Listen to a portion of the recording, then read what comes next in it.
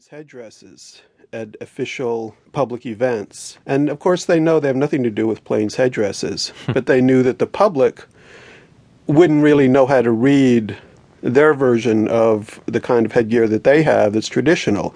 And they said, look, if we want to have an impact, we're going to wear plains headdresses knowing full well that's not really us. It's a political choice. So in some sense, it's a political choice. But I think then you start believing it in a way, and you start forgetting it's a strategic choice. Well, and it goes back to some of the most famous Indians of the last, 100 or 150 years. Sitting Bull, Chief Seattle, who are held up as iconic figures, but actually their lives were full of contradictions, weren't they? Yeah, Geronimo is a great example of somebody who went from being basically a bin Laden-type figure in the U.S. national imagination to being part of Teddy Roosevelt's inaugural parade in the early 20th century and becoming a national icon. And so, the idea that Indians were unable to change and unwilling to change, when you look closely at a lot of these examples, you see people who actually were ready for the world, were up for being in Buffalo Bill's Wild West or selling their photographs or being part of a presidential inauguration. And that always, including how we perceive it as ironic or funny, but I think change has been part of the Indian world from the beginning. The great imports were what? Guns and horses, right? None of them were indigenous. So somehow it just got sort of fossilized at a certain period where, okay, this is all right. You can have the horses, you can have the guns, but that's it and no more. And I think that's continued, throughout the 20th century into the present. Well, let me follow up on something that you've touched on, and that's the romantic view of Indians that a lot of non-Indians have. And there's sort of the whole notion that Indians have this special bond with the earth, that they have this inherent spirituality. Is this racism, this kind of romanticism? Yes. It's a seemingly benign racism, but it is, it's what I would call it. Why? I mean, in some ways, these are very positive depictions of Indians.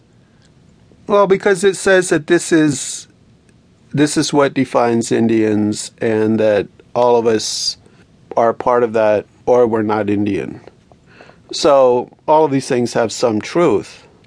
But that, going back to how, what really characterized Indians in 1491 there weren't any, first of all, and how utterly different most of us were from each other.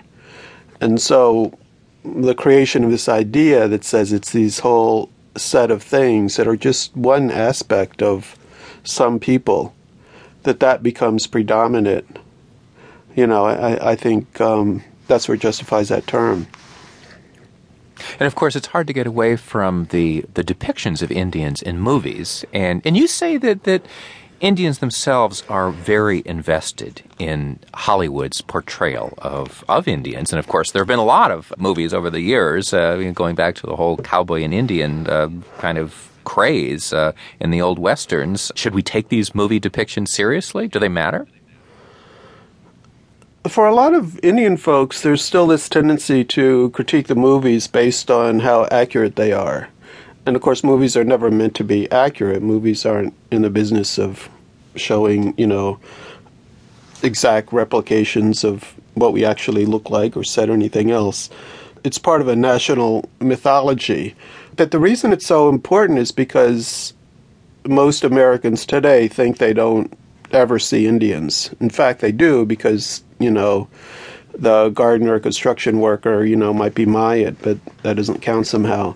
We're known to so much of the U.S. public and internationally through the movies, as opposed to us being around a lot ourselves, It gives the movies a much bigger importance, I think, than really almost any other group.